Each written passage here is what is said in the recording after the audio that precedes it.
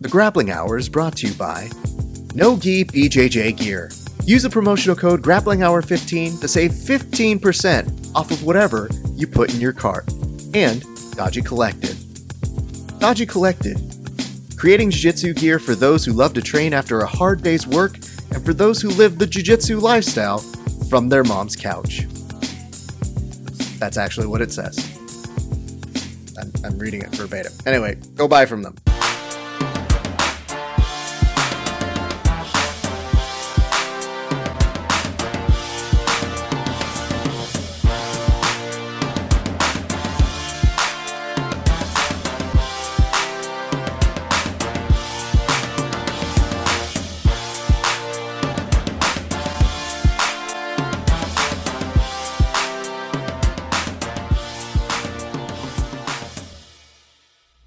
Hey, what's up, everybody? It is your friendly neighborhood BJJ podcaster, Rafa Esparza, coming to you with another installment of Grappling Hour. So glad that you could join us. Before we get to our guests, a couple quick little housekeeping items. First and foremost, give some love to our friends over at NoGiBJJGear.com. Use the promotional code GrapplingHour15 to save, 15% off of whatever you put in your carts. Plus, give some love to our friends over at Dodgy Collective. They have some amazing artwork, amazing rash guards, spats, shorts, you name it. Just look at it. Go there. And if you don't like it, send your hate mail to InsideBJJ.com. They'll take care of it. I think they have a whole system of people that read through those things. Anyway, I guess they just need feedback. They would love it if somebody would to talk to them, and that would be great. All right, our guests today. First, we are starting off with a friend of the show. Now, this person has gained some notoriety over with the Submission Underground folks, and with good reason. He's become a little bit of a signature star for them, beating not only Craig Jones, but recently Vinny Magalhães, and just this weekend picked up both a gold and I believe a silver, we'll have to double check with him, over at the Pan Ams, and is mysteriously still not a black belt. It's weird. So why don't we go ahead and talk to our friend, Mason Fowler. All right, ladies and gents, you know my first guest today as somebody who continues to do well in Submission Underground. More importantly, he's your champ now. I don't know if he inherited Vinny's title. I really don't know how that went. I just know that they said there's a championship versus championship. No one knows. But he also had an excellent performance over at the Pan Ams over this weekend. And, those things are cool. But he had a mustache. That really was the most important thing I think he's done in the past 2 months. And we'll ask him about that mustache and much, much more. Ladies and gentlemen, please welcome back to the show our friend, your friend, Mason Fowler. Mason, how are you doing, sir? I'm doing good, Rap. Thanks for having me. It's good to see you back, man. All right, let's get straight to it. Let's address this issue. The issue that I'm bringing up here is this mustache. It's powerful, yet it also probably came with a series of jokes. Were you made fun of for having this mustache? No, not at all. I actually got pretty much 99% good feedback on it. People liked it. I mean, it's not that you can't pull it off. It's just that you look like a drug dealer here. And you also kind of look like you might have gone into porn at some point, or, some other nefarious sort of dealings, like you might be an evil twin here. None of those things ever crossed your mind?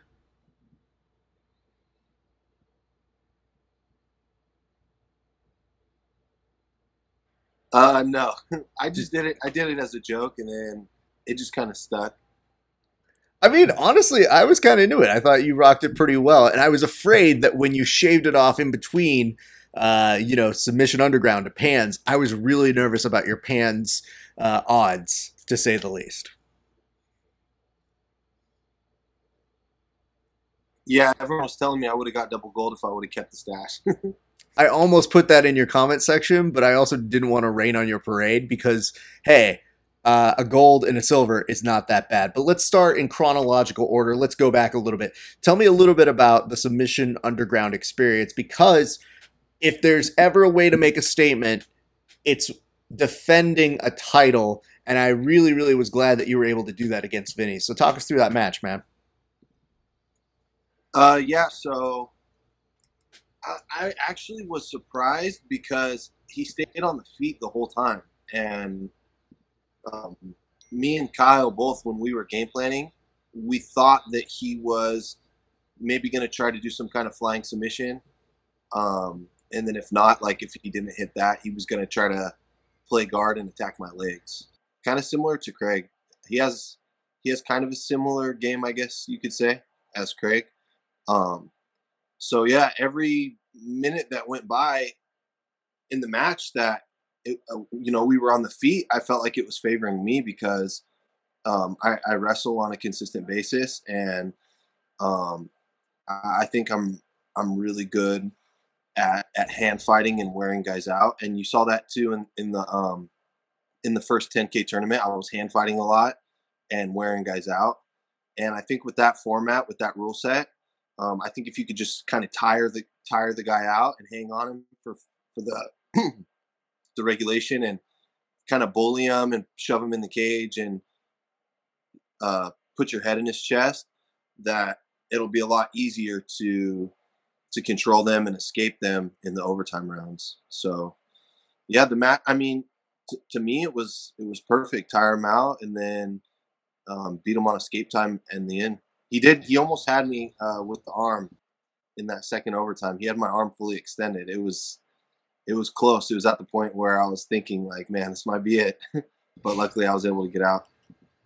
It was an impressive showing, but I was also really happy that you were able to instigate a good use of the cage. Like you had really good angles that you were cutting with your wrestling, and that cage positioning, I think, was something that demonstrated a really, really solid game plan. So credit to you and your team on that. Yeah, and honestly, that wasn't our game plan for that match, but that's just how the match ended up unfolding, and I think it worked in my favor. And honestly, I feel that if there was some kind of point system in place, I do feel I would have been able to take him down. I just didn't want to. I didn't want to commit to the takedown and have him maybe like attack a Kimura or attack my neck and put myself in unnecessary danger. It's also respect to how crafty he is. He is a person who makes things Exactly. very quickly go south. So it's very fun when I see people comment on what they would do with Vinny, and I'm like, well, first of all, there was a size difference. Did you feel that at all? Yeah, definitely. There was a couple times when he collar tied me, and I just felt I was like, wow, like felt like I mean his forearms and his hand were just so big when he was collar tying me. It felt I mean definitely could tell that I was wrestling with a heavyweight. I don't think that you're a small human being. Like when I'm next to you, I don't feel like, oh man, look at this guy, he's small. But just from appearance wise on how it looked like on our screen when we did the fight companion, it looked like you were facing Super Shredder. Like it looked like somebody who would just like gulp up and like do just from the physical space looked a little bit bigger than you and from the angle that we were seeing it on the TV. So that's why it just seemed all right. You're going to be giving up some weight and a little bit there, so you're going to have to even it out. What do you attribute to the best equalizer? Like, what was helping you the most, maybe in your training camp or to prepare for that sort of simulated giantness of one Vinny? Definitely just the extra wrestling I was getting, and I do have a really good guy. His name is Danny Shade. Um, he's like 235, 240. He's a D1 wrestler. I think he might have been an All American. And I got some good wrestling with him, and he's the same size as Vinny, but a really accomplished wrestler. So I was able to work with him, and then I mean I train with Yuri all the time, and Yuri fluctuates. I mean when he was in ADCC when he did plus 99, he was I think close to 240. And I have another training partner too, Dennis, that's about 260. That's a black belt under Kyle, and he's also a high level wrestler too. So I have big guys to work with. I think it would have been a problem if Vinny was the first like big guy that I ever felt, but I had experienced it already in the training room, and so I felt like I was prepared for it.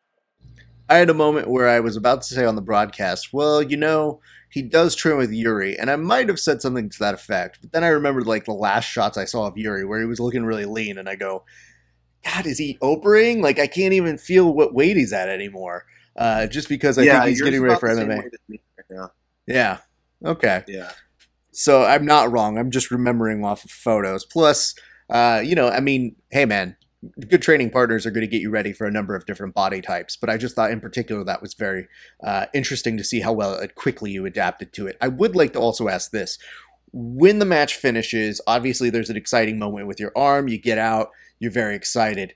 What do you feel like immediately after the fact? Because I feel like that is a huge statement on top of the statement you made with Craig just about a month prior. Yeah. So, I mean, you always, the first thing for me was like believing that I could beat one of these top guys. And the first kind of feeling that I had was at ADCC. I had a really good match with Craig. But then after that match, I knew that I could not only just like compete with the best guys, but that I could also get wins over the best guys. So every time it's like we're training for one of these big matches, a really well known guy like Craig or Vinny, and we have a game plan. We train really hard for it. Like the training camps are ridiculous. And then when it happens, like you get your hand raised, and it's just like, okay, we knew this could happen. Did everything we were supposed to, and it worked. Like we got it done. So now it's just now I believe that I can beat the top guys, and it's just a matter of creating a game plan, and then when the day comes, just performing. That's it. Talk me through this. Obviously, a lot of people are watching that event, so there's always a lot of excitement as to, I'm sure, getting notes or messages. What is the best message that you received as a result of that win? Um, I mean, nothing in particular stands out. I mean, there's just been, um, I mean, the biggest thing for me always is like talking to my mom back home afterwards. My family. That means more to me is uh, just making my family happy. You know what I mean? Like every time one of these I pass, they always put it up on the big screen, and they have a big party, and they have people over, and really, that's what means the most to me is just making them happy. Good on you, man. We didn't get the opportunity to talk about this because, you know, you had that huge win over Craig, but please talk to me a little bit about the submission that you hit on Craig because it rightfully confused so many people until you were able to break it down and they were able to kind of get it bit by bit. Walk us through what your recollection was on what we jokingly refer to on the show as a camel clutch.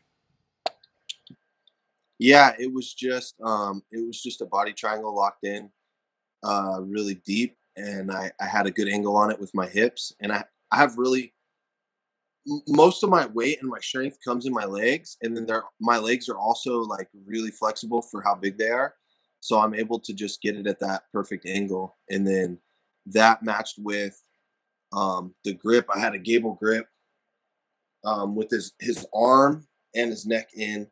So just the leverage pulling up on his neck and on his chin was able to really stretch his back out. So I think that's one of those things that would probably break ribs. I've accidentally like hurt guys' ribs in the training room before. So I think that's what either that or maybe like blow your back out. I'm not sure, but I have uh, not intentionally, but I have caused a rib injury in the past from that. Yeah, I mean, we firmly established at this point you have what we have jokingly referred to as dick moves, where you're just kind of like, oh man, he's doing one of those cranks that nobody ever wants to be the guinea pig to figure out if it works or not. Yeah, I mean, in the moment when I was attacking it, I really, I really didn't think he was gonna tap. I was just like you said, trying to be a dick, and I mean, we're in there, we're scrapping like it's war in there, especially with the overtimes. Like it's a scrap, and if I can make you uncomfortable and cause you some pain and drain a little bit of energy from you, then I mean, you got to do what you got to do to get the win. You know? I don't think anybody's gonna fault you for it. It's just you have no permission to ever do that to me. Like, just under no circumstances will our friendship survive you doing that to me. Like, I've thought about it and I was like, man, I don't even know what I would do in that position. There's only tap in that for me. But what I would tell you is between that and I believe what you referred to as a pimp lock, like for a guy who doesn't know a whole bunch about professional wrestling, you keep hitting professional wrestling moves in these situations.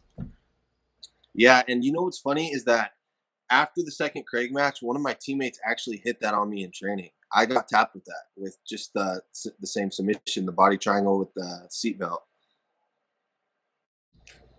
I would like to say that's fair, but I don't wish that upon A little bit of anybody. karma. Like, it's not something that I'm like, you know what, he needs to learn his lesson. I hope he gets it. But what I would tell you is, I do applaud you for showing that because it was something that I was able to talk to with my friends, and I was like, yo, you know, this is a consideration. Like, look how much importance you need to put on that hip position because I think you had been telling us that previously before was how much pressure you put in that position is very difficult for people to get out. So it's a true credit to you, man, and I'm very pleased and happy for you. So obviously that comes up. I did want to ask you, it already looks like they're starting to make you a date and destination on, it looks like, what is this? Submission Underground 19. What is happening with you on Submission Underground 19, sir? Yeah, so it's December 20th. It's going to be on UFC Fight Pass again. The opponent that Chael picked out is a judo guy and an MMA fighter. His name is Satoshi Ishii. He's a judo gold medalist. So that I hadn't heard of him before that, and then I looked into him, and he's got a lot of really good accolades under his name. So from Chael's perspective, I think he just wanted to kind of throw a new angle into the whole Submission Underground, you know, the game, the rule set. See what a judo guy could do against the jiu-jitsu guy in this rule set. As we all know, it's not like a normal jiu-jitsu rule set. It's like a really individualized. It's like its own sport almost. So you throw a judo guy in there. I know that obviously he's going to have good stand up. You might see a takedown out of me. You might see a throw out of him. Judo guys are known for having good arm bars, right? That was Ronda Rousey's thing. She came from a judo background and she had one of the best arm bars in MMA. So with the overtime position, you put a high level judo gold medalist in starting in an arm bar. If anyone's going to, right? So I think it definitely throws a little twist on things. Yeah, Chael's all about mixing the different cultures as much as he can. At a certain point, I'm not going to be surprised if he gets a bear and just goes, let's see what this bear does against Mason Fowler. And, we go from that. Was that what they were pitching to you that night? Because obviously that's a cool matchup to put up. But what was Chael saying to you that night after you solidify your status as the front runner of the whole franchise of Submission Underground right now, man? Yeah, I mean, I think from his perspective, he's just gonna keep throwing different guys at me, and I mean, it's kind of the same thing with Craig. When you had Craig, he threw Vinny at him. He threw like Rumble Johnson at him. And then they held the tournament to find like a new challenger for him, and then that's where I came from. So he's always just trying to find different angles to find contenders. So I think that's what they're going to do with me, and it's going to be the same thing. I'm going to be able to keep defending against all these wild contenders until, who knows, one of them is going to be the new me, and then he's going to do the same thing with them. So that's kind of the system that he has. Pretty cool to see, because I just love the fact that you get this opportunity to ride this nice wave of what's going on. So That's a very cool thing. So what does it feel like, and tell me your interpretation of this, to go from Submission Underground to then switching everything back? And maybe I misread this, but I looked at your Instagram, and on your Instagram, I believe you were alluding to the fact where you were saying that you don't train a whole bunch, and it says not bad for only having 1 day of.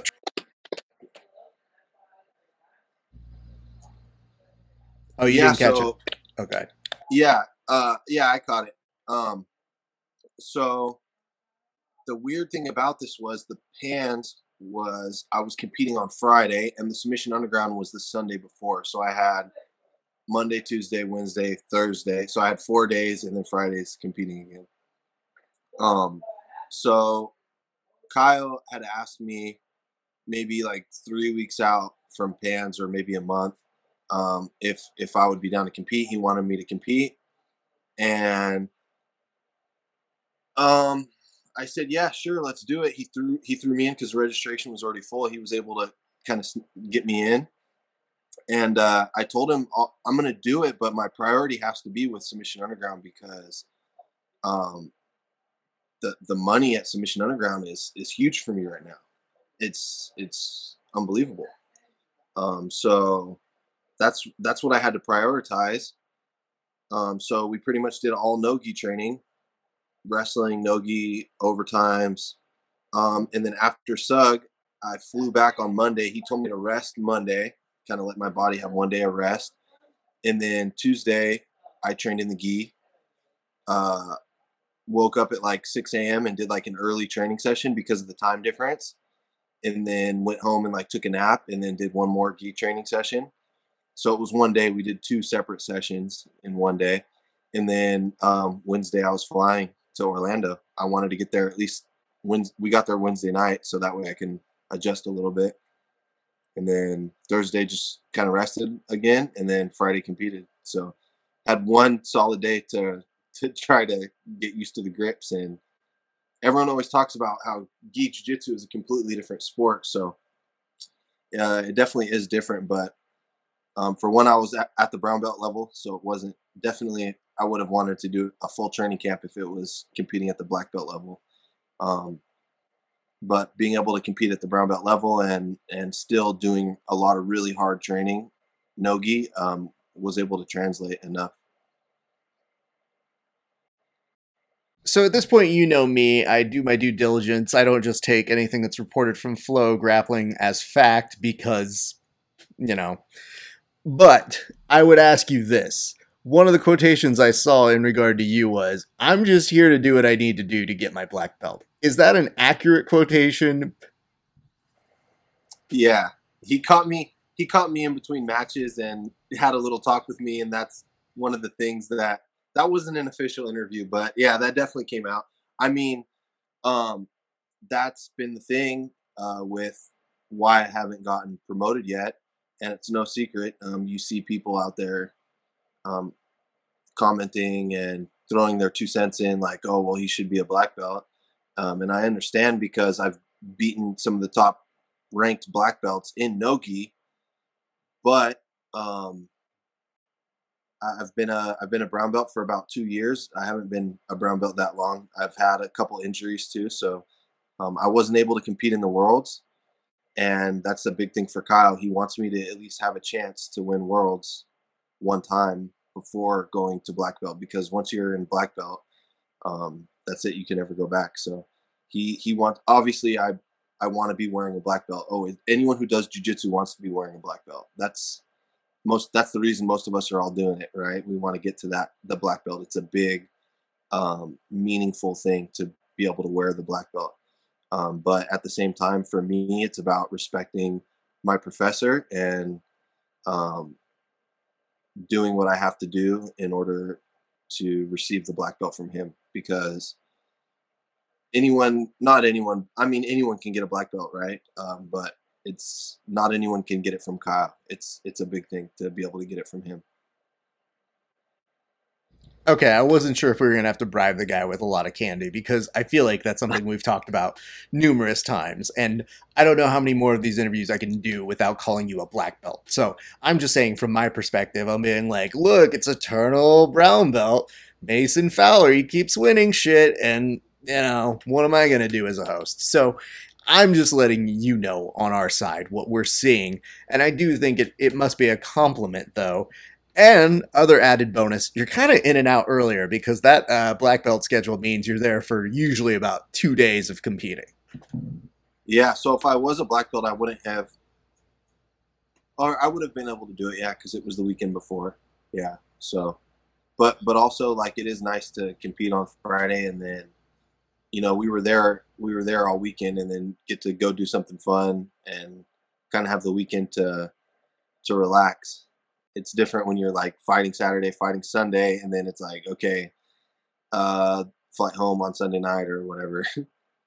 Yeah, I just laughed because once I saw that I'm just here for my black belt quotation, all I could think about was I was like, leave that man alone. He's in between shit right now. Like, he's clearly trying to like be in the zone to compete. And, as an interviewer, I know exactly what that quotation is. I have a policy where I just tell fighters, I'm like, I'll see you when I see you. I'm not trying to talk to you in between shit. So when I like saw that go up, I was like, look at this clickbait. Look at it. No, It's it just was. big. I think it was fine though. I thought it was. It wasn't like. I didn't take it as a bad thing because it's. I mean, you see a guy that's a brown belt that's doing, some pretty big things in nogi and has won some big things in nogi, and then he's like out there at the pan. When do you see that? Like most of these guys that are making big money with super fights, they don't go back and compete in IBJJF bands. I mean, maybe worlds, I guess, but you see a guy that's a brown belt that's making good money outside of IBJJF, and then he's going back to compete at the pans at brown belt. So I kind of liked it. I didn't mind the quote. Fair enough. All right, let's go through a couple of these while we're talking about good journalism practices. And I will ask you a couple questions because, again, I rated through your Instagram, and there's some things I don't know that we've talked about. Number one, I'm going to ask you about this one because, again, I don't remember asking you about it. But tell me your memories about this day and getting to train with one Khabib Nurmagomedov. Yeah. So honestly, the biggest thing with training with any of the guys at AKA, it's just we're playing two separate games because they're training for MMA grappling, right? So they're not really necessarily worried about passing. Even if you watch Khabib fight, he'll stay in closed guard or half guard and just posture up and throw punches. So it's just it's a different game because if I'm training with another jiu-jitsu guy, he's going to be trying to pass, and I'm going to be trying to submit him or sweep him, and then say, for instance, if I get you in a near submission, in my head maybe I'm counting like one advantage, right?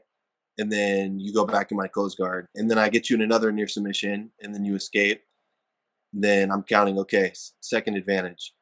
And then the round ends. In the MMA fighter's mind, he won the round, right? Because in MMA, if you're on top the whole round, you're winning. But then in my mind, I won the round because I got two advantages. So it's just, it doesn't really train. It can be good training, but we're playing two different games. It just seemed like such a great opportunity. And I mean, I'm sure that is also just one of those things that you kind of assemble in this great journey that is jiu-jitsu, that you just get that experience because not everybody gets that opportunity to kind of get that firsthand experience and ask questions or kind of go over things, but that has to be pretty cool. I do. I've studied his game a lot, and I do use a lot of his techniques more so in like the cage work. I think that's the biggest thing that can relate for me, doing submission underground with the cage. Good on you. All right, we got a couple more of these things to go over. And this one is confusing to me because I was wondering at what point did you recognize that your cousin as at like a seminar or a class that you're teaching, and then you just kind of go like, oh, do you walk over to him and do you say, hey, did you get this move? Oh, by the way, I remember you from Christmas. Does he look at you and say, oh, hey, dude, what's up? By the way, you may recognize me from, like, how does this happen? Okay, so this what the full story wasn't in the post, right? But um this started, I want to say a year ago. He DM'd me, I think, on Facebook or Instagram, and we kind of just like reconnected over like Messenger a couple times. We like shot a couple messages back and forth, and he told me that he like was an amateur MMA fighter. He had done a couple fights, and he's like training some jujitsu. And we just talked a little bit, and then I didn't really hear from him for a while, and then it turns out that just recently, I actually found this out at the seminar, that he's a member of Denny Prokopos's gym in San Francisco, which is a CTA affiliate. And he actually did come by CTA the weekend I was at Pan, so I didn't get to train with him or anything. But yeah, he like lives in the area now. It's crazy. So he's the nephew of my mom's ex-husband. So it was my stepdad. That's his nephew. So like he was over at our house all the time, and we were actually like really close when we were younger, like fifth or sixth grade. He used to always like come over and like do sleepovers and all that stuff because he was part of the family. And then when they got divorced, I like, you know how life is. You just kind of fall off. You don't hear from each other for a while. So then, yeah, I had talked to him maybe like a year ago, a little bit, and then when I posted the seminar, he messaged me that he wanted to come, and then when he showed up, that was like the first time I had seen him in person in like 10 years. Dude, that's so cool because I can tell you, man, my little cousin, we ran into each other at like his sister's wedding, and we were shooting the shit, and he was just like, dude, I see you doing all this interview stuff and all this like MMA and jiu-jitsu stuff, and I put an invite. I was like, well, you should come train. And he was like, I will come train that weekend. Next thing you know, he's out there. So it's like, it's very weird to explain to people how you cannot see people for years. They are your family. But then there's something extra special about getting the opportunity to train because it's something that you specialize in now. So when I saw you put up that post, I was like, that actually resonates really heavily with me and in my experience. And I couldn't be happier that that's the case for you, man, that you get to reconnect after all those years. Yeah, it was really cool, man. And then also when you like kind of reconnect with someone from your past, there's something in your brain that just like releases all these memories that are stored back there somewhere that you like never think of, you know what I mean? And then all this stuff like starts coming back. So yeah, it was cool. I just remembering a lot of the stuff that we did when we were younger. That's so funny because when my cousin came, I immediately went back into older cousin mode, and I was like, "Dude, shut up! He's talking." And he was just like, "Oh right, yeah, you're the big cousin." I was like, "You might be a little bit bigger than me, but I'll still beat the shit out of you." So calm your shit, So I love that, man. I thought that was great. All right, here's the one that I was waiting for. This is the little clip, and you're gonna recognize it very quickly because it's very recent. And I want you to tell me why you're so goddamn cold. I want you to listen to this clip and just give me, I guess, the why behind it. Here it is. Is Pop Smoke really dead? Rest in peace. Hey, my man Tyler's going to start a new jiu-jitsu brand. It's going to be called Very Easy to Submit. Mason, why are you so cold, man? What's up with that, dude? Okay, first off, Tyler walked into the gym. The first thing he had to say to me is, "Hey man, did you know Pop Smoke died?" I don't know. I'm sure. Do you know Pop Smoke, the rapper? Don't. Oh, okay. I'm sorry. I don't know him. I'm sorry. Okay, he died. He died like in February, and his album was released after he died. Like 50 Cent produced it, and it was like a really good album. And Tyler's like listening to this album all the time. It's like on his playlists. And then he like barely comes to me today and wants to tell me that Pop Smoke's dead. So that's just what started it off. And then I don't know where the rest came from. Well, I'll tell you this. First of all, that's copyright infringement because that's my joke. We used to, you know, one of the very first brands to be nice to us was Very Hard to Submit. And I went up to them, and when they were giving us stuff, and Guy is the nicest human being in the world, but he gives me this rash guard and this Guy, and I looked at him and I go, question. And he's like, what is it, man? I go, what if you're not, though? Like, can I wear this because, you know... And he couldn't stop laughing, and we ran into that. I can say that about me. You saying that about some other person in a video, I was just like, oh my God, that's so cold. What's wrong with you, Mason? Yeah, I don't know. Just a little bit of like joking amongst friends, I guess. He was cool with it. He seemed like he was taking it in good stride. He reposted it on his story, so and he got a couple followers, so I think he was happy about it. He got a couple followers. Yep, that's exactly what I look for when I have self-deprecating humor. That I'm like, you know, if I get like 3 followers because of this fat joke about myself, it's all worth it. I just know that when I saw that clip go up and I was like, I'm about to interview this man tonight, and I don't know if he knows that I'm going to put this on him later on, because if there's one thing I do know, my friend, it is comedy. And I looked at you and I said, that was pretty well played. I didn't mind it too much, but I definitely wanted to give you shit about it. Mason, dude, it has been an incredible past, what? It's been a summer run that you've capitalized in numerous ways. We've been there charting it like win after win after win, and part of the reason why I wanted to do this interview to catch up with you is because, listen, dude, it's so easy for these things to kind of slip away and you just don't really commemorate them.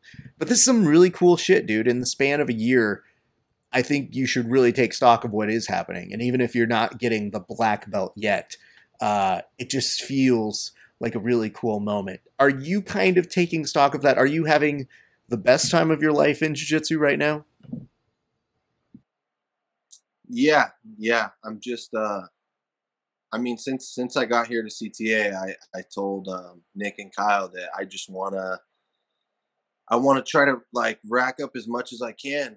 I'm you know, on the older side, you see all these young kids that are blowing up right now that are like 20, 21 years old. I'm 27, so I know my time is limited, and so right now is my time where I really have to go after it. I can't be lazy now and then in 5 years decide like, okay, now I want to go for it. Like my time's running out. I have time, but it's limited. So I really have to put the work in right now. And if I'm going to make something happen, it's going to be now. So yeah, I'm glad that I've racked up a couple more big wins. I'm on a nice little run right now. And just want to keep this going for as long as possible. All good things come to an end, right? But that's the beautiful thing about this sport is that this run comes to an end, and then maybe you go cold for a couple months, and then, you know, you can get hot again and go on another streak.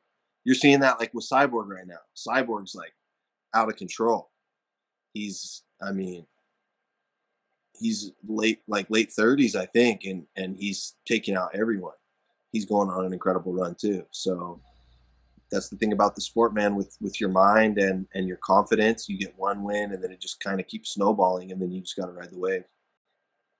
Good for you, man. And like I said, it is fun to watch what is happening with you. And I like seeing people kind of give you shit because you handle it well. And I think that is probably the part that nobody really explains when you get everything you want.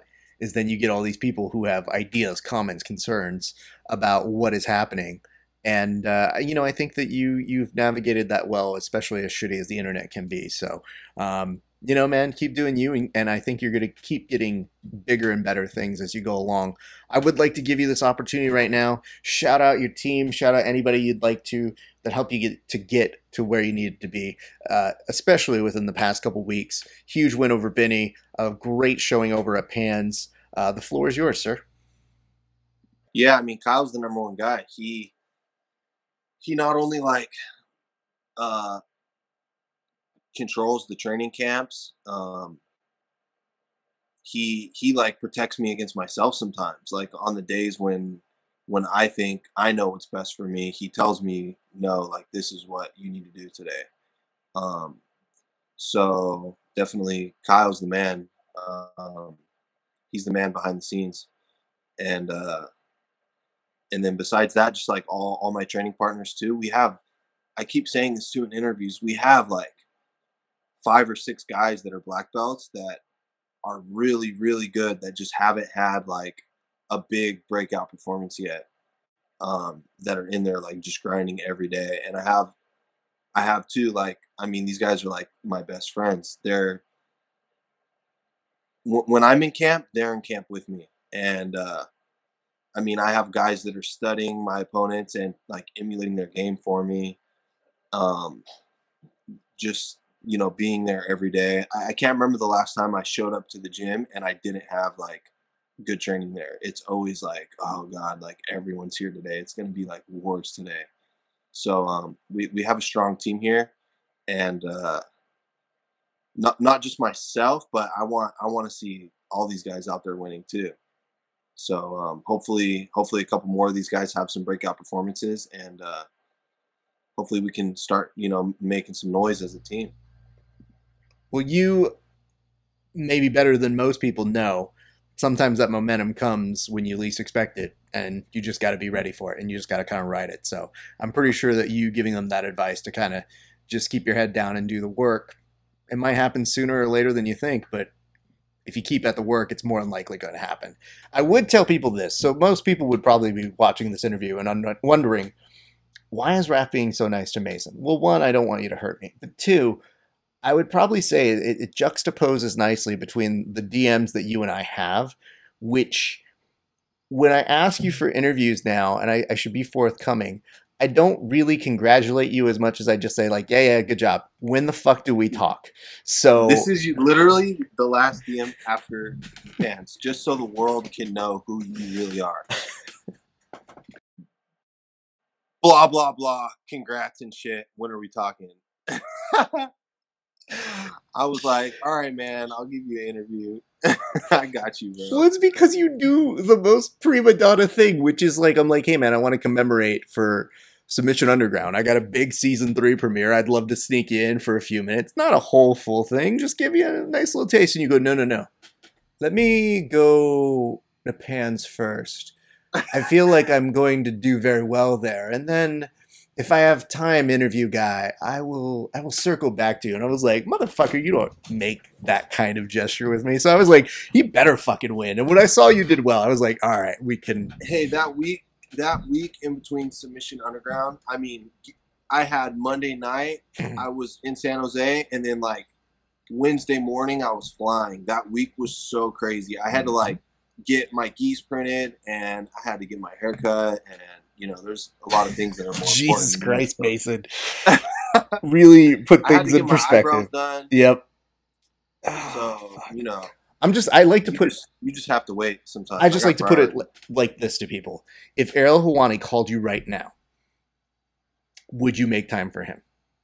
I would be on Ariel Helwani's podcast with a shitty haircut and without my eyebrows done any day of the week. Okay. So if you can make time for him and he doesn't give a shit about you, like he's going to pretend to like you for about 20 minutes, but he's not going to know a half guard from a full guard. And yet you got the one guy in jiu-jitsu who goes, I don't know, I'm kind of interested that you won. I'm just saying, maybe take 5 minutes out of a shitty haircut to come back. Nah, your haircut's fine. I'm not going to make fun of you. But my friend, you are not Ariel Helwani. Prove it. Problem. Prove it. Yeah, I want you to... The nose. I've got a weird nose too, so let's be very clear about that. I will tell you this right now.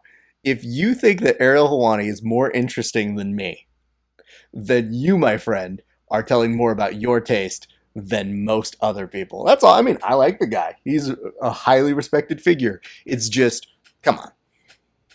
It's fair. You're not even going to tell the people the most prima donna thing, which is after I made you wait until after Pants, and 3 days later, you finally got a time slot, and I was an hour late. Listen, bro, I'm not trying to throw you under the bus completely. I like stories that make me seem like the villain heel because people kind of know that's the truth. Host Raph is great. Producer Raph, not so great. I didn't want to say that about you, but yes, I appreciate you still making time to do it because it shows a commitment to your character, and you genuinely did feel bad. Though, the thing I hate about when I actually did feel really bad. I know, but the thing I hate about that aspect you're bringing up is I love booking guests, but I don't want to be a fucking stalker ex-girlfriend. I do not want to be chasing you and being like, I saw you put up a story. What the fuck, man? Like, I'm just like, don't turn me into that. I just got a hard out and a hard in. Anyway, I'm done yelling at you. I think wonderful things have happened for you. I gotta get out there in the war zone, man. My squad's waiting for me. Are you why the fuck do you keep saying all the worst things possible? You know what? Fuck off. Ladies and gentlemen, Mason Fowler. Don't tell me how to do my job. How about you get a submission in the first minute of your fucking submission underground next time and we can work this faster. Ladies and gentlemen, Mason Fowler, everybody. We'll be right back after this. All right, don't go anywhere. After this brief little introduction that we do, you are going to see our interview with our friend, that is right, Mercedes White, who is talking to us about a really cool competition that is going down. And if you know anything about this show, you know for sure that we love us some quintet style competition. And that is exactly what is happening with her promotion, Bullpen Submissions, out in the Arizona. So take a few minutes. If you don't know about that promotion, get to know them right now. And if you're looking for a place to compete and put together a dream team of your friends to go take on some top tier talent, listen to this interview, find out how you can go compete. And if you're even not competing, hold on, don't go anywhere either. What you can do is you can actually support the athletes themselves. And if you want to find out how, you don't have to be giant, rich, any of those kind of things. You can make small efforts to help your friends in the grappling community. Find out how by listening to this interview right now. All right, welcome back, everybody. So here's the thing. I don't know if you guys know this, but over in the Arizona, there's a lot of fun stuff that happens. And it's one of my favorite places to visit.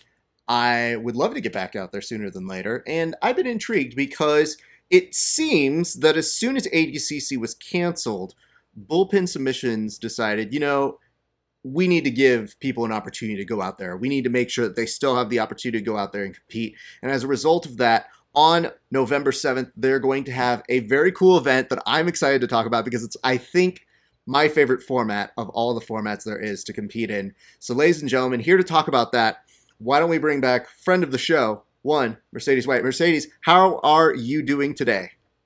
I'm good, thank you. So you gobbled up practices. So, well, here's the good news: you are in between practices. That means you still got a busy day. I know that for sure. But tell me this: what made you gobble up that date once you saw the ADCC fell by the wayside? Well, because we weren't going to be going out of town anymore. Anthony was supposed to be competing at that event, and we had, made plans to do, the whole thing. So as soon as it was over and no one had anything else to do, we needed to finish out the November date and might as well do it before Thanksgiving. That way people can eat, no one's cutting weight. And I know December 12th, they have Naga and Vegas Worlds. So we'd all plan to do that. So I wanted everybody to be kind of ready to go for December. Excellent. So were you how long did it take for you to go, okay, ADCC's out, I'm going to go and make sure that we lock that date in? As well, I'd already planned on having the quintet style in November or December. We just didn't know when we wanted it because of everybody putting their stuff out already. Everybody, getting their weekends, planning them. So as soon as it was open, I knew that the top people, I'm not obviously caring about what the blue belts and the white belts or no offense, the purple belts are doing. I care about what the people who need to be doing their jobs are doing. And with that, now Anthony has a job he's not doing. So I need to have another high level event. Quintet was my favorite format. We just finished an ADCC format on just this last weekend. We did the ADCC rule set. We did all ranks, so we allowed everybody. There was, brown belts, black belts in there. So there was a very brave white belt that came in. But it was fun, but we have to get back to the formats we love, and that's sub only, and that's everybody really, really loves the quintet format, and I think it's exciting, and we got to stay busy. I'll let you know that the quintet style is kind of my favorite, and because it inherently builds in the narrative, the drama, the people get excited about it. There's a team vibe because there's always a team element in jiu-jitsu, but this really I think gets the teams motivated. So far, who do we have involved on that November 7th event? We have 4 teams confirmed so far, so we hit the first pay bracket.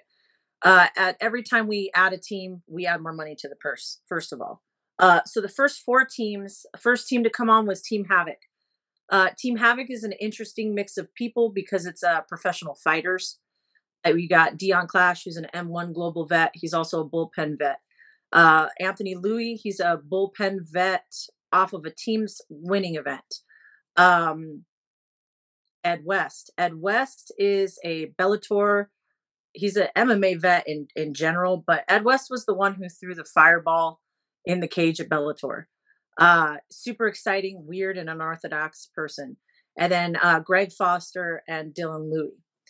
So you have brothers on that team. Then you have Team Portland, which is going to be Phil Schwartz, Sam Hardy. Oh my goodness. I just made the poster too. Phil Schwartz, Sam Hardy.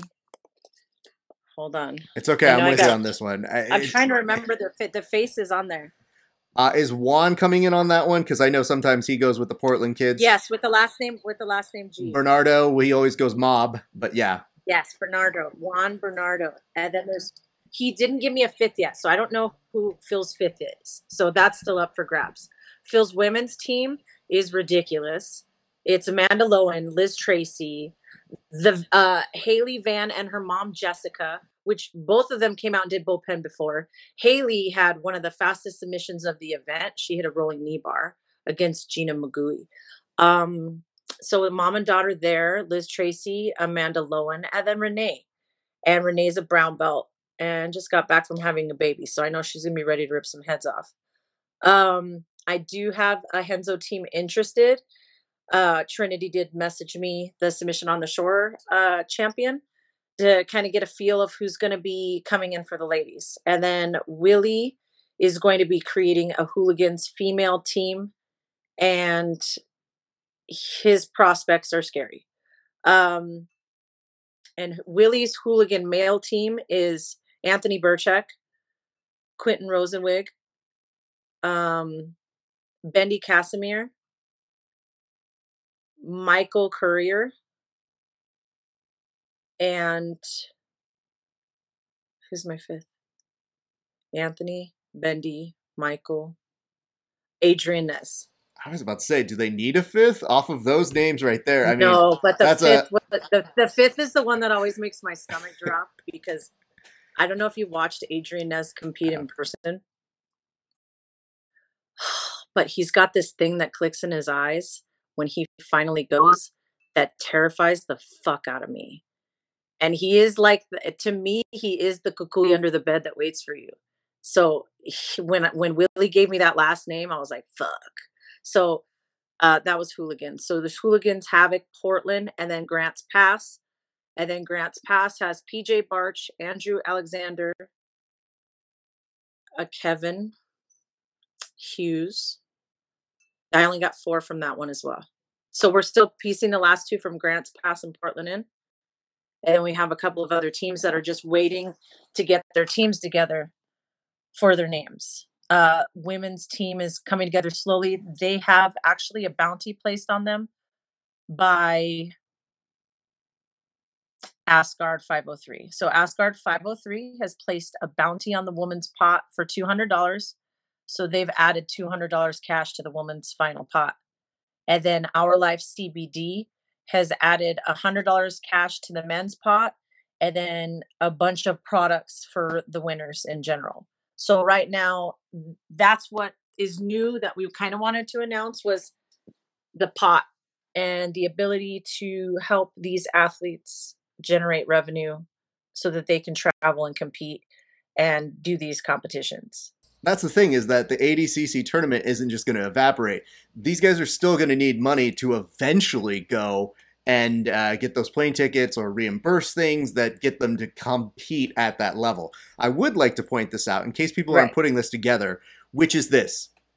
If you really think about it, you're probably not going to get a match with PJ Barch. So if you take this opportunity, you're probably more than likely to get that opportunity than you would trying to do that on your own, because he is a top tier person. I mean, Quentin Rosenzweig has recently just won the Zapatero as well. So you're talking about high caliber athletes who themselves probably wouldn't be coming back down to just take random super fights off of people who aren't high caliber people as well. So I think it's a wonderful opportunity for athletes who are going out there who want those I'm glad you understand. I just think to myself, like, yo, I remembered at the Sin City Submission Series that Mike was telling me, he's like, everybody wanted PJ Barch. And I was like, I bet they do. I'm sure they do. I'm sure if I was an athlete, I want to test myself against PJ Barch. I, however, am a host. Not really interested in it otherwise. But if I was an athlete, I better be taking those fucking matches against that guy.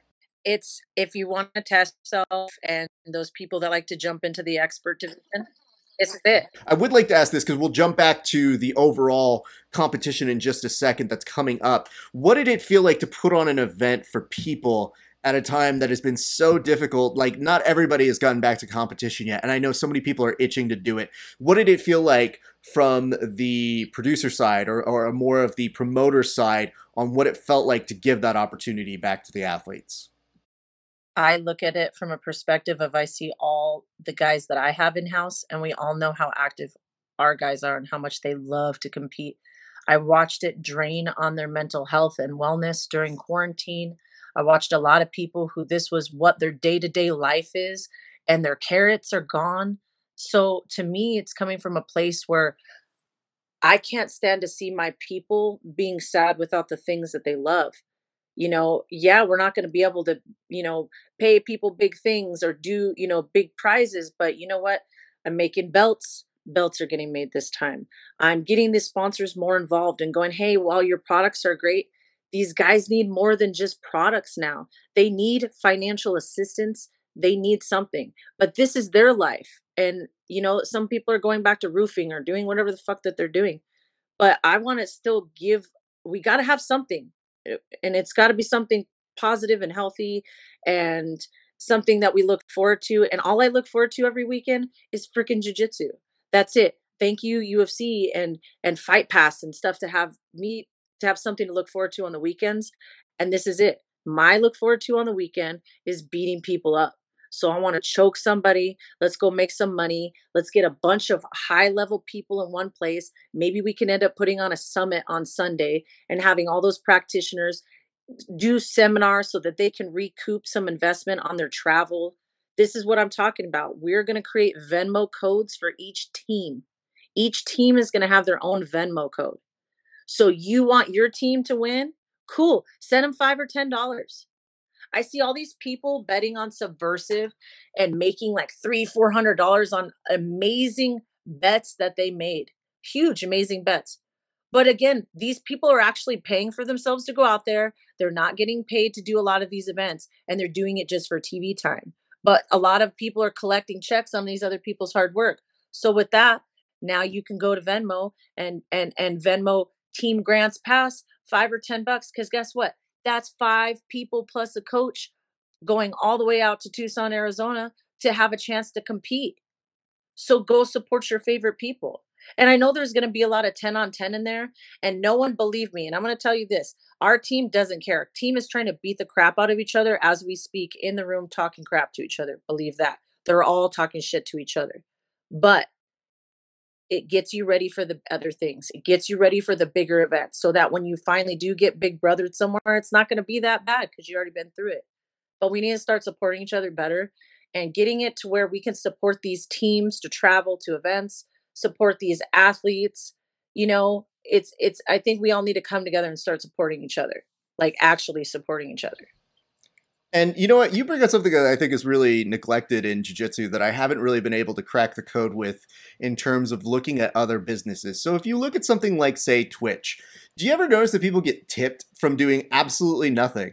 And that is absurd to me because I look at them and I go, we work so much harder. Like, our guys are out there killing themselves, and yet they can't even get a $5 tip from somebody who's watching an event. To this So point, I like that. I understand. And there was a company called Tip a Fighter a long time ago, and that was okay. And you would go in and you would PayPal the fighter, like they did great for that night, and you would do it.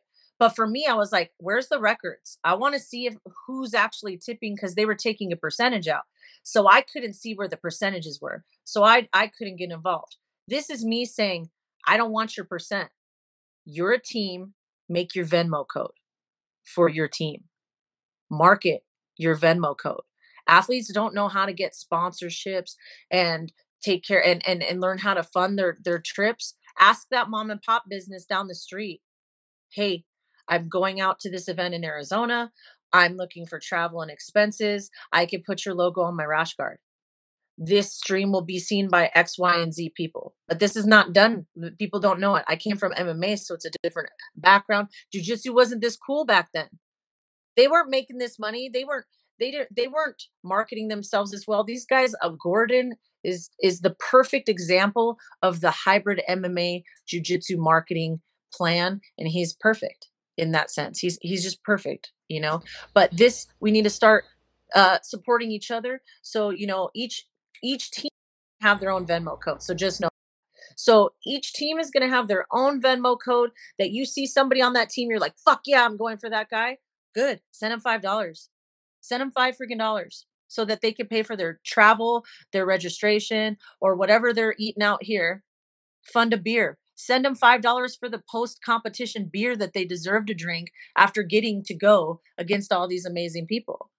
But we're trying to do something different here. So this is, you know, we're just trying to make it fucking better than what's going on right now.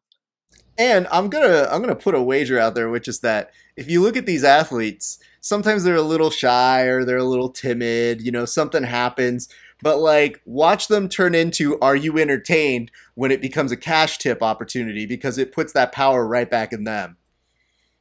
Did you quote "Are you entertained" on purpose or on accident right now? Oh, it's 100% on purpose, because the reason being is, listen, I don't understand a ton about necessarily fighting, but I am a showman. So if you put me on in front of a camera and I'm doing either this or I'm doing something and you say, hey, you can get tipped if you're very entertaining or fun or you're playing it up, you better believe I will karaoke the fuck out for money. I will do what it takes to get that extra cash. So I like that idea. I think it is very important for the athletes to take that ownership. Why can't we do that during the event? I think that's a fantastic idea. So I'm really in love with what you guys are putting out there. I like what you're saying, though. Like, during the event, though, you just got my wheels spinning, and then I got that chance to think about it.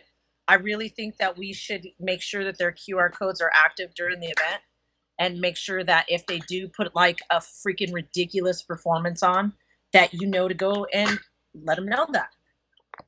I think that's fucking awesome.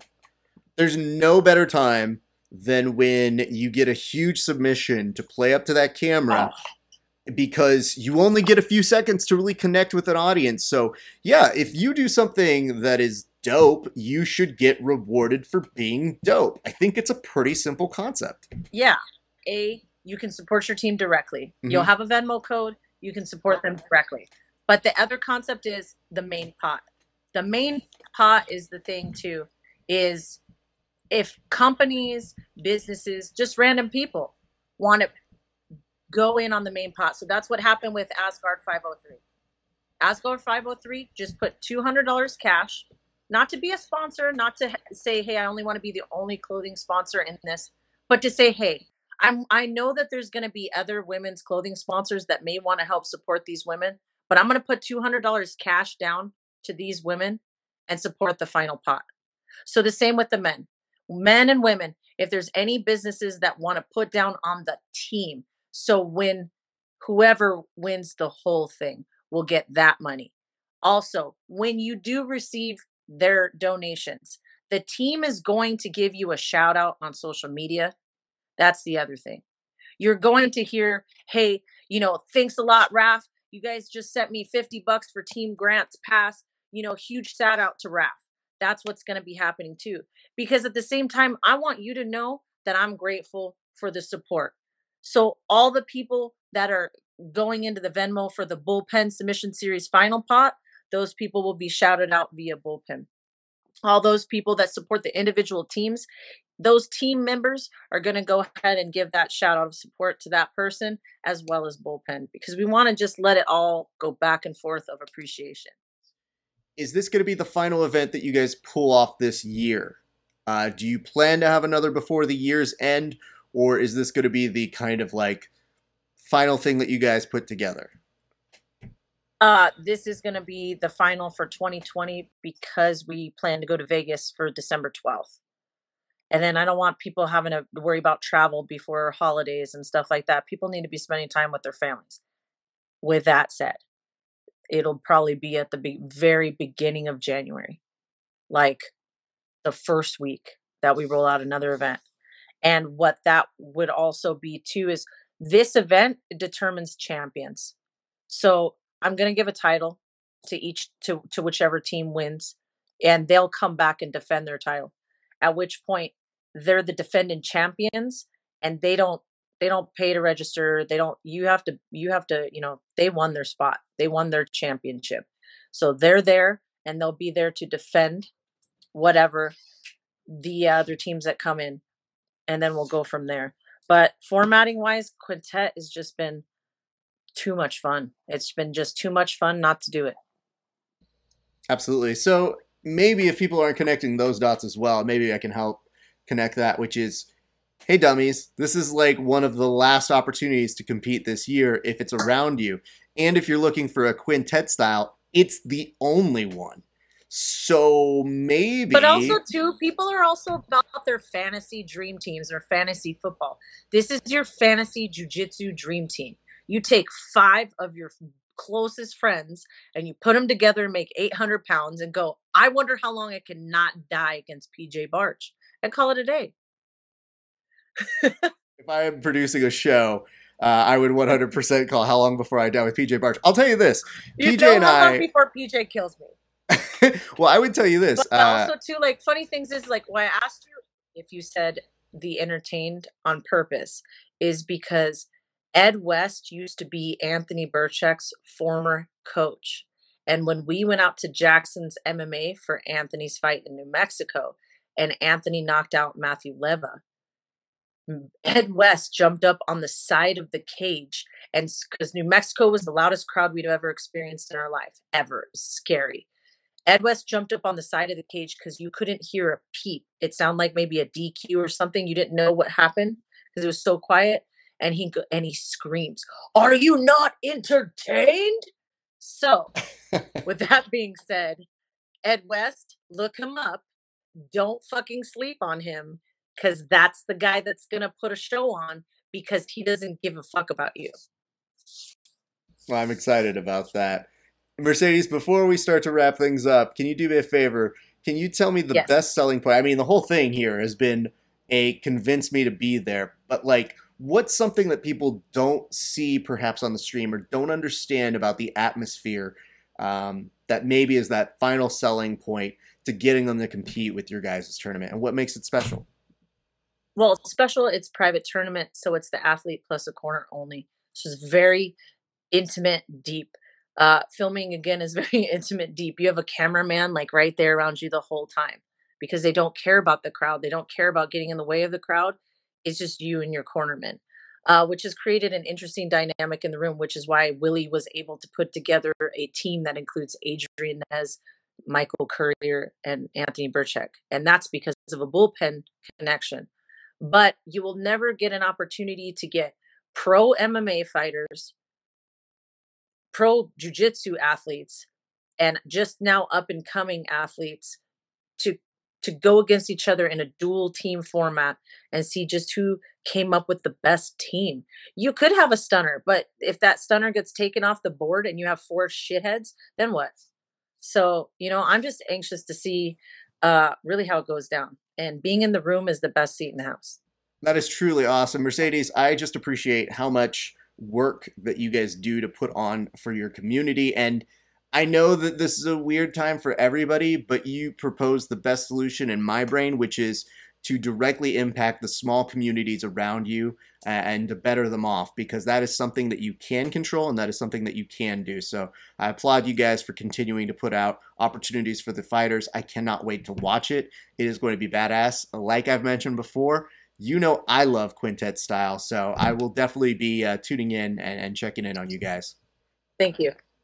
All right, before I get you on out of here, can I get you to thank any of the sponsors, any of the people who are helping to make this happen? Because, hey, listen, nobody understands this more than I do. We got to keep those guys happy to make athletes make some money. All right, November 7th, Bullpen Submission Series features 5 versus 5, all ranks, all levels. Registration is $500 per team. That's $100 per member. There is currently 4 teams in men's and 2 teams in women's. Women's prize pot is currently at $1,200 for the winning team for the whole team. I would like to thank Asgard 503 for putting a bounty on the women's pot, and Our Life CBD for putting a bounty on the men's pot and prizes for men and women. If you would like to add a bounty to these prize pots, please go to @Bullpen Submission Series on Venmo. Send your shout out, send who it's for, and we'll shout you out. If you would like to support the individual teams, we will be sending out their QR codes. Please email me at mercedes10ptucson@outlook.com to register your team, or message me on Instagram @Bullpen Submission Series or @Mercedes10ptucson on Instagram. Any questions, message me. Let's get this out there and let's go have some fun, guys. Mercedes, I thank you so much for showing back up. We'll see you very soon. And we will be right back. All right, that's going to do it for us here at the Grappling Hour. And I don't know about you guys, but I'm feeling pretty great. The Lakers won this weekend. We had some great interviews. The Lakers won. Kobe, Gigi, come on. That's a great end to a story. I think we all needed that release. Now, granted, Miami Heat, I know, not huge fans of this sentiment, but come on. And props to the NBA bubble for going through with an entire postseason with 0 coronavirus cases. I wish we could say the same over in MMA and grappling, but I digress. Anyway, folks, enough of my Lakers ranting. I just want to say thank you to everybody who tuned in to today's episode. Very glad you could spend a few minutes with us, get to know a little bit about Mason's, he's had a fun few weeks. We'll call it that. Also finding out about his mustache. And of course, hearing some great opportunities with Mercedes White and what she's got going on over in Arizona. That's going to do it for us here at the Grappling Hour. As always, if you can give us a like, a follow on all of our social media platforms. We're talking YouTube, Facebook, Periscope, Twitch, Twitter, and Instagram @Grappling Hour. And if you go to our Spotify page and our Instagram, Apple Podcast page, sorry. Too many things to plug. And give us a 5-star review. I promise I will make less mistakes than what I just did right there. Maybe I can't actually put that down. It's entirely possible I'll screw it up again. Anyway. Shut up. I'm doing this in one take, so you're getting what you're getting. Anyway, thank you so much for tuning in today. My name's Rafa Sparza. It's been a great day for grappling. We'll see you back on the mats. Eventually. Is that really a siren? Uh-oh. We probably got another Laker riot going on. All right, let's get out of here.